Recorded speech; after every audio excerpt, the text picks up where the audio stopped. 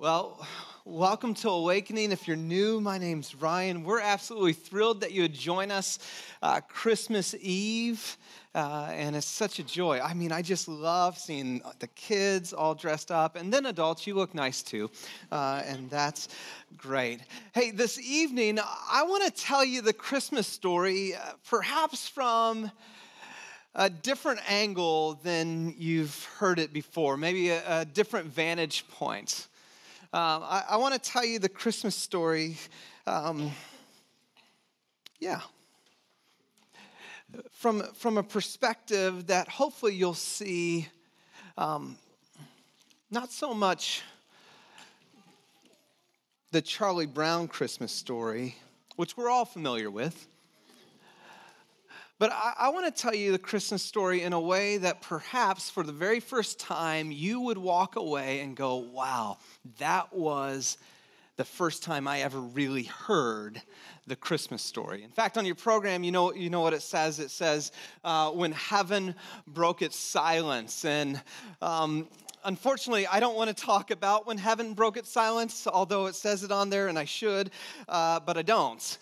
When heaven broke its silence, when the angels showed up on that starry, silent night in the Judean hillside, and they declared glory to God in the highest. This is the Charlie Brown part of it that we've heard, that we know. But here's the part that I want to tell us tonight, is why heaven broke its silence. Why a baby? Why a manger? Why shepherds in the field? Why angels? Why? Why did heaven break its silence? And more to the point, which I think is at the heart of why we gather, why does Christmas really matter today for you and for me? To do that, I want to look at the account that John, the gospel writer John, wrote about Jesus' life. Now, John, if you don't know, John was a disciple of Jesus. He was a follower of Jesus. He walked with him, talked with him. In fact, he probably was one of Jesus' closest friend during Jesus' life and ministry on this planet. So much so that in John's account of Jesus' story, he would never refer to himself as John. He always referred to himself this way: the disciple whom Jesus loved. Like he just wanted everybody to know, hey, we're best buds, hello, and you're not. And so this is John, and this John actually at Jesus' crucifixion, Jesus asked John. He says, John, would you take care of my mother, the mother of Jesus, Mary? And so from that day forward, John took care of Mary until she died. And so this John got to hear from Mary, the mother of Jesus, tell the story, retell the story. Can you imagine every single year is Jesus' birthday? Mary, she's going like, now, John, let me tell you about the birth of Jesus. Let me tell you how it went down. I know we've heard it before, but he's probably heard it 100+ times. I can only imagine, too, if some of Jesus' brothers are there, Jesus really was the perfect baby. Like, yeah, he was the Son of God. Thank you very much. But John, think about it. John heard all about the angel's announcement. John heard about the shepherds and the star and the wise men. Now, when John starts his account of the life of Jesus, he doesn't mention any of it. Not a single word. No wise men, no star. He doesn't even mention Mary and Joseph. Mary, who he's been looking and taking care of for years and years and years. Why? In fact, why is at the heart for where John starts his gospel. He doesn't just want to talk about when heaven broke its silence.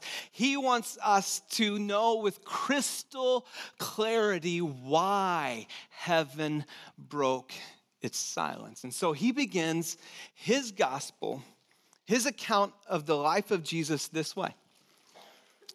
In the beginning, that's a good place to start, by the way, was the Word. It's as if John is wanting us to remember and recognize that heaven broke its silence long before angels did on that silent night on the Judean hillside. It's as if John is wanting us to make sure and not miss that there's something bigger at play and at stake. In the beginning was the Word. In the beginning. Whenever that is. Whenever that was.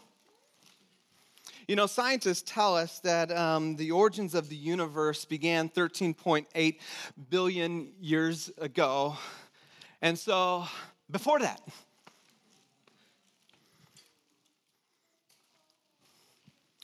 before the Big Bang, before all that we see, all that exists, in the beginning was the Word. Now, this word in Greek word is the word logos.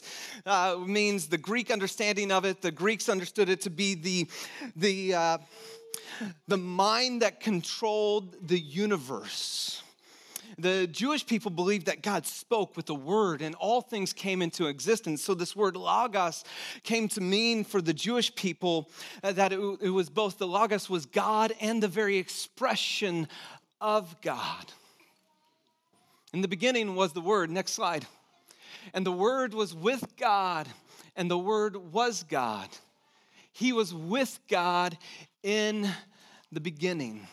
It's interesting that Luc Ferry, he's a noted French philosopher, atheist, says this about John's introduction to the account in the life of Jesus, that he says that when he refers to the beginning origins of humanity, beginning with the Word, that the power behind the whole universe was not just an impersonal cosmic principle, but a real person who could be known and loved.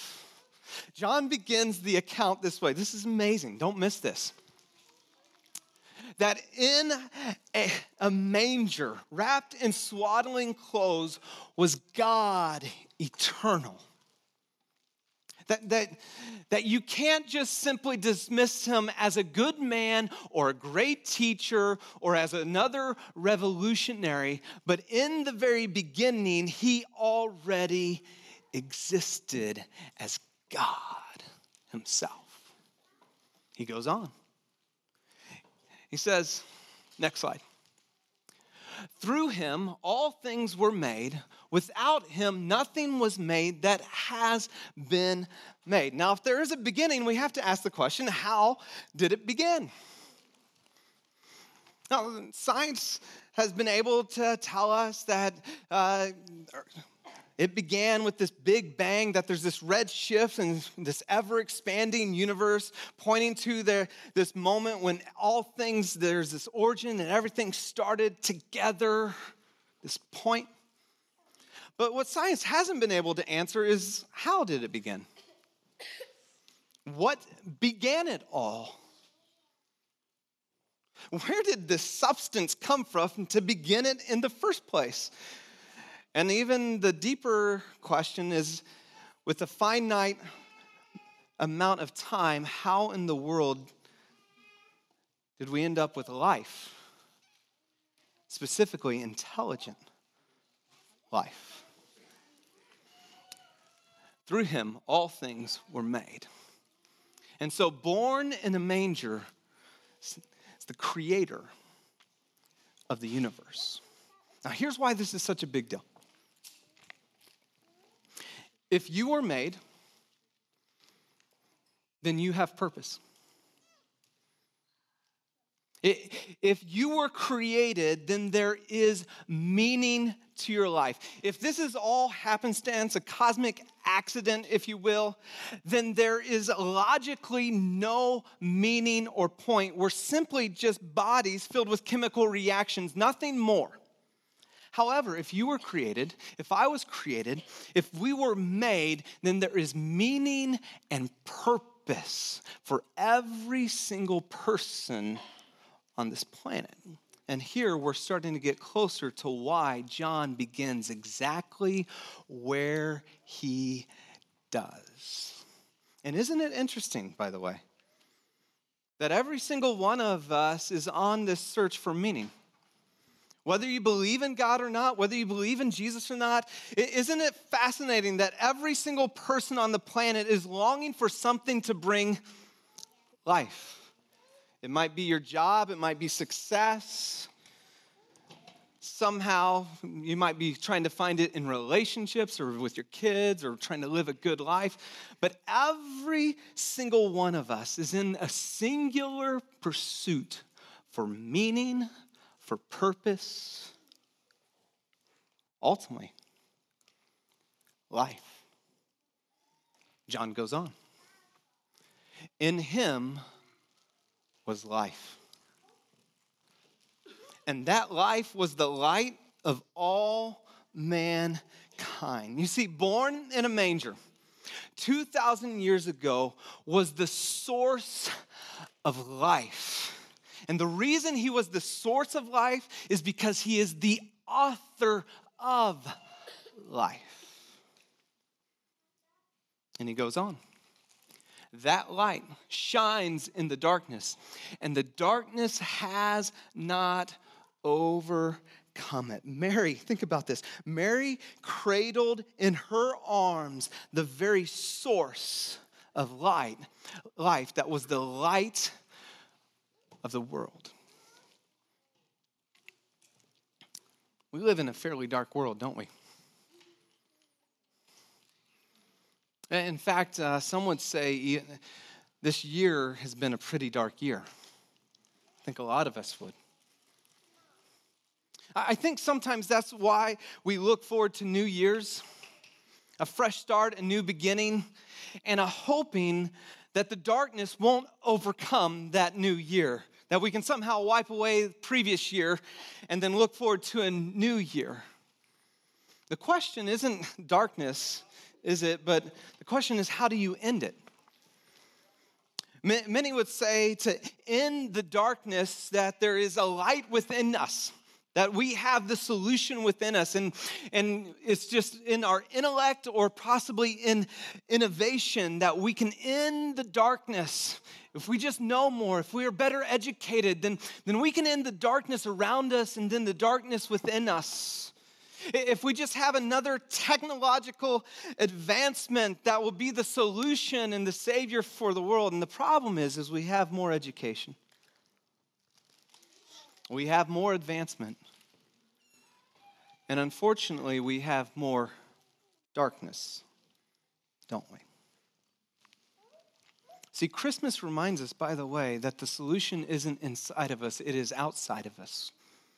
That we need help, that we can't help ourselves, and that the light of the world has come, and darkness cannot overcome it or put it out.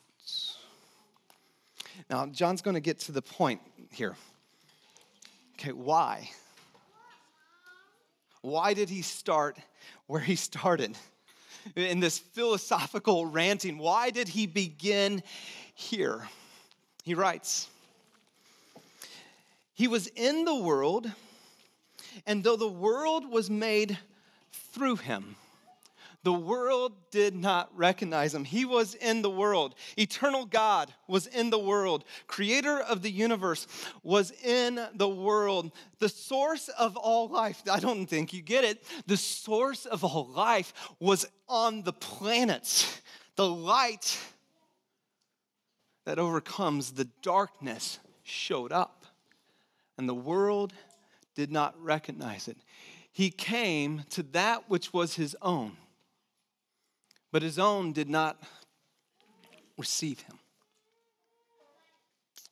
Have you ever been driving and you see someone you know who's walking by and you wave at them and they don't recognize you? This happened to me the other day. I was driving in my neighborhood and I was waving to my neighbor Rich, and I'm waving as I drive by, and it was funny is people give you the weirdest looks when they do not recognize you. You know, like, how dare you wave at me and I don't know you? It's kind of the look I take when I wave at them like that. You know, they go like, who are you? And they kind of keep looking past after you drive to try to figure it out. And we all know what happens, right? Is what happens is there's a glare on the windshield. And so all they see is the car, and they see someone waving, but the glare has covered the face. And we realize it's just the glare. So you see the person, but you don't recognize the person. You see them, but you don't really see them. I think perhaps that's where many of us walk in tonight. That we walk into a moment where perhaps we've even heard the Christmas story 100 times. Baby in a manger, got it. But could it be that the glare of tradition or religion has kept you from really seeing who Jesus really is? Could it be that the glare of hypocrisy of some people who claim to be followers have kept you from seeing who Jesus really is? Could it be that the glare of just sheer busyness of the Silicon Valley and the hectic franticness of life that has kept you from even being attentive to your own soul has kept you from seeing who Jesus is, or the glare of others' approval and always trying to seek and gain their approval for your worth, or maybe it is the glare of pain or regret.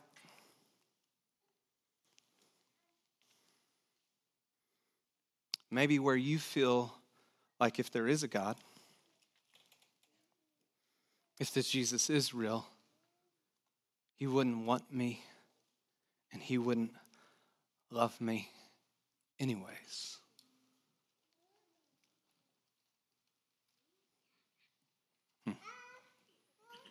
John goes on. Yet to all who did receive him, check this, who paid attention, who noticed, hey, I think that's the eternal God right here. Hello, I believe that's the creator of the universe. In Jesus, I'm getting the funny feeling this is the source of life, the light for humanity, to those who believed in his name. Now, this is an interesting thing about belief, by the way. In the Bible, belief is not blind belief that you throw out or blind faith that you throw at your brains. Belief means that you've examined, that you've reckoned, that you come to a solid conclusion. Belief is not just an intellectual activity that you do. In fact, belief biblically means to say that I have examined and evaluated, and as a result, put my full weight and trust upon. That I've examined this stool that is trustworthy for my weight, and so as a result, I put my entire weight on the stool. To those who believe, who examine who Jesus really is, and then decide to put their entire weight of their life onto Jesus. He gave the right to become children of God. You were made for a purpose. You were made for something, more specifically, someone, for a personal, ongoing love relationship with the God of the universe. You see, the birth of Christ told the world something, and it tells us something, at least two things, when we celebrate this season. First, it tells us that God is with us.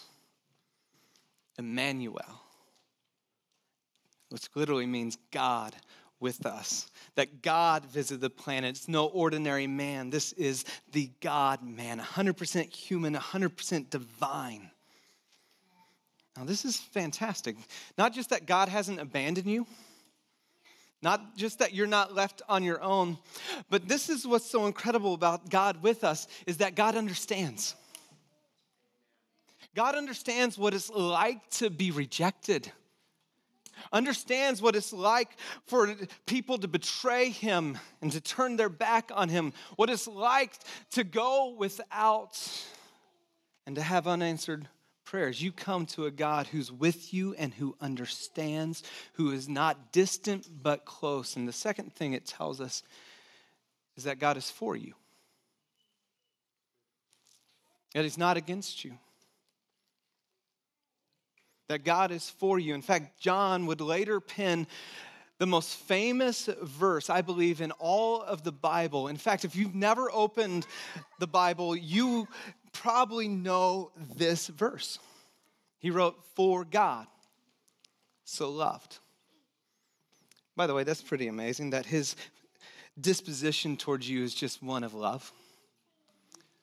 The world, that he gave his one and only Son, that whoever believes, there's our word again, believe, put your full weight in him, will not perish but have eternal life, or life to the full now and forever. Well, how do you know God is for you? First, he came for you. He died for you. He rose again to new life, defeating death, so you don't have to fear anymore. This is why heaven broke its silence. Have you ever recognized this Jesus? That this baby in a manger, whose shepherds gathered around, who the angels declared and the wise men from afar brought gifts, that has turned into just kind of a thing we do this year. Have you ever recognized, did you ever realize that this baby wrapped in swaddling cloths was the eternal God? Did you realize that this baby in a manger was the creator of the universe? Did you know that Mary cradled in her arms the very source of life? You see, you were made for a purpose.